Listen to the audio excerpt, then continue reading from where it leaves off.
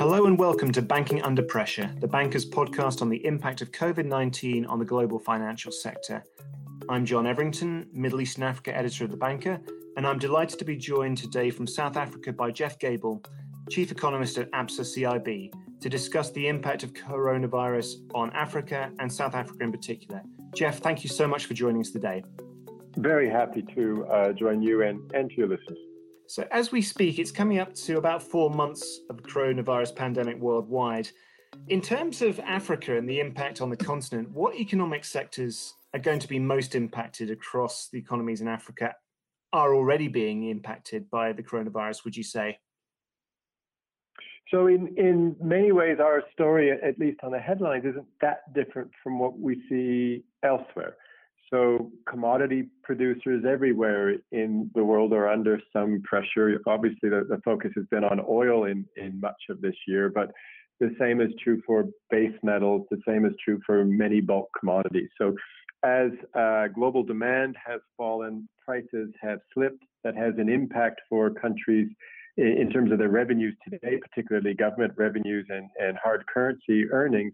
But also, I suppose, the longer it is we think it takes for the global economy to recover, then perhaps some of the new investments in the commodity countries, sort of that next oil find or that next deep hole that you dig, some of those get delayed. The second area that we're very focused on, of course, is those economies, and it's not all of them, but those economies for which tourism is an important employer or earner of FX. So the small island economies of Seychelles and Mauritius are obvious there, but countries like Kenya, Tanzania, Botswana, Namibia, South Africa, all of those are economies that generate an awful lot of jobs through a tourism industry. And of course, that industry is not only plus minus stopped in its tracks now, but probably is only going to recover very, very slowly going forward. Maybe construction will be a sector that we also start to see more impacted as we think about one of the primary sort of economic angles that COVID-19 will have a permanent impact in Africa on. It's through public finance. Governments are running much larger deficits. The cost of financing is often significantly higher. In that space, then, the sort of the government-led, the bigger infrastructure pushes, the construction that we would expect to be happening on the continent, some of those projects may face some considerable delays as there simply isn't the money available in many cases now than there might have been otherwise. And then the last bit, maybe the most general one, is just through remittances. So if we think, for example, for your listeners in the UK, right? Well, one of the things that you see in the UK are a lot of workers from outside of the UK that come and earn a living and send money home. Think about Polish workers, but workers from North Africa and others.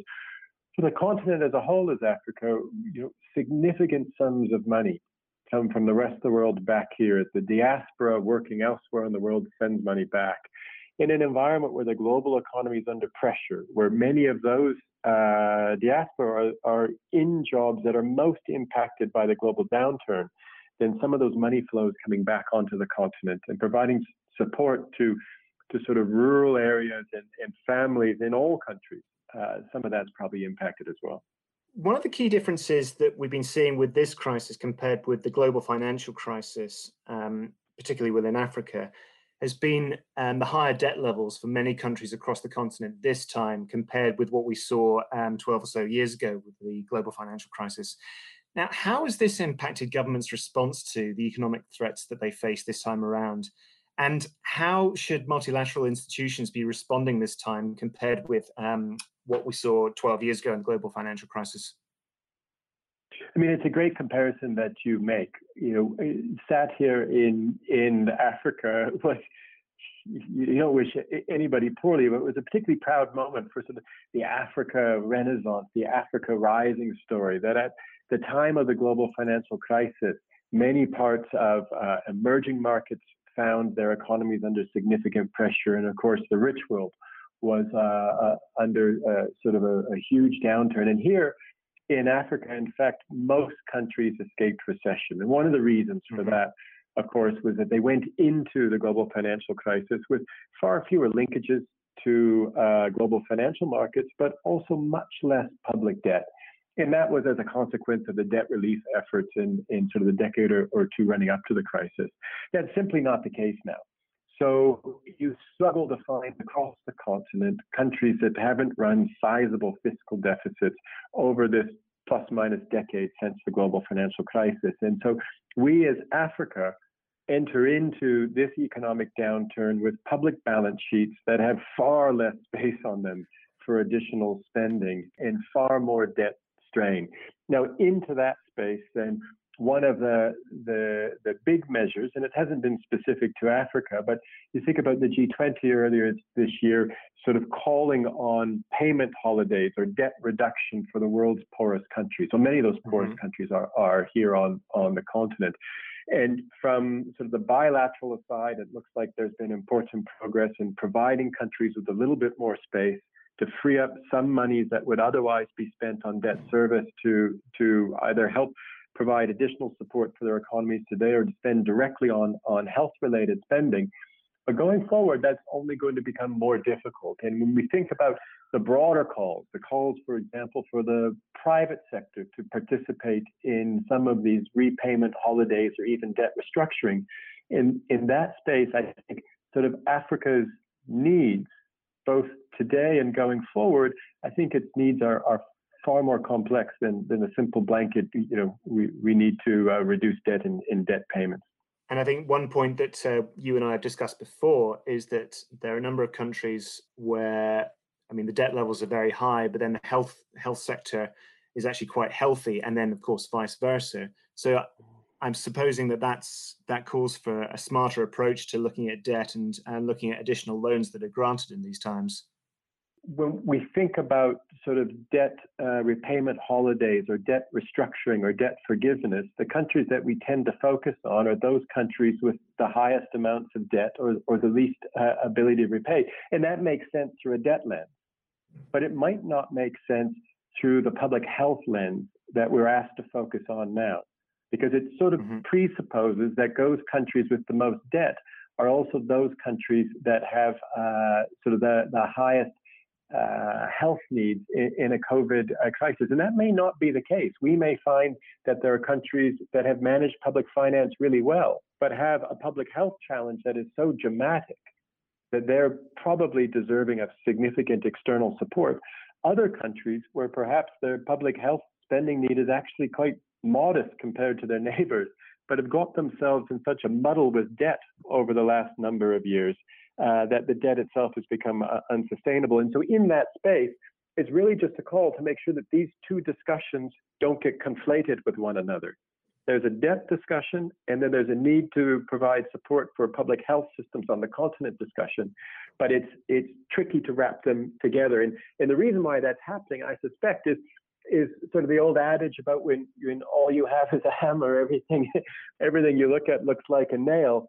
We tend to, on the official sector side, we tend to look at Africa through a debt lens. And that's not always the right answer, and it might not be the right answer this time. It's a difficult thing to get that smarter approach when you're in the middle of such a crisis, but one to consider for the future, it seems.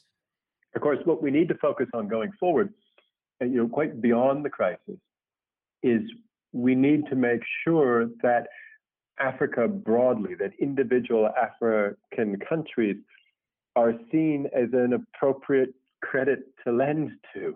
So going forward, right, if we wish to have private sector participation, if you wish to have countries be able to borrow money for the long term at rates that make sense for those countries, then investors need to have sort of a reasonable sense that they're going to be repaid back in full. And so sort of a knee-jerk move towards debt reduction or repayment holidays, etc., may feel quite good right now, but may ultimately make it more difficult for countries to borrow at appropriate rates going forward.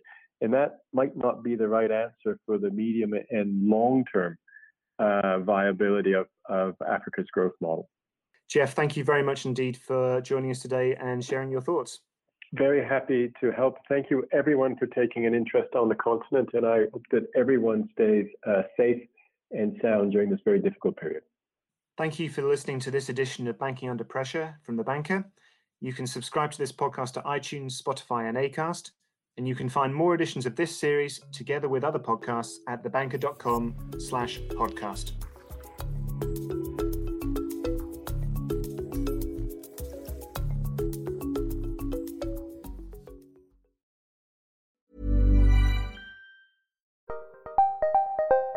Did you know the Capital Ideas podcast now has a new monthly edition hosted by Capital Group CEO Mike Gitlin? Through the words and experiences of investment professionals, you'll discover who was their best mentor, what's a mistake they made that changed their approach, and how do they find their next great idea. Subscribe wherever you get your podcasts. Published by American Funds Distributors, Inc.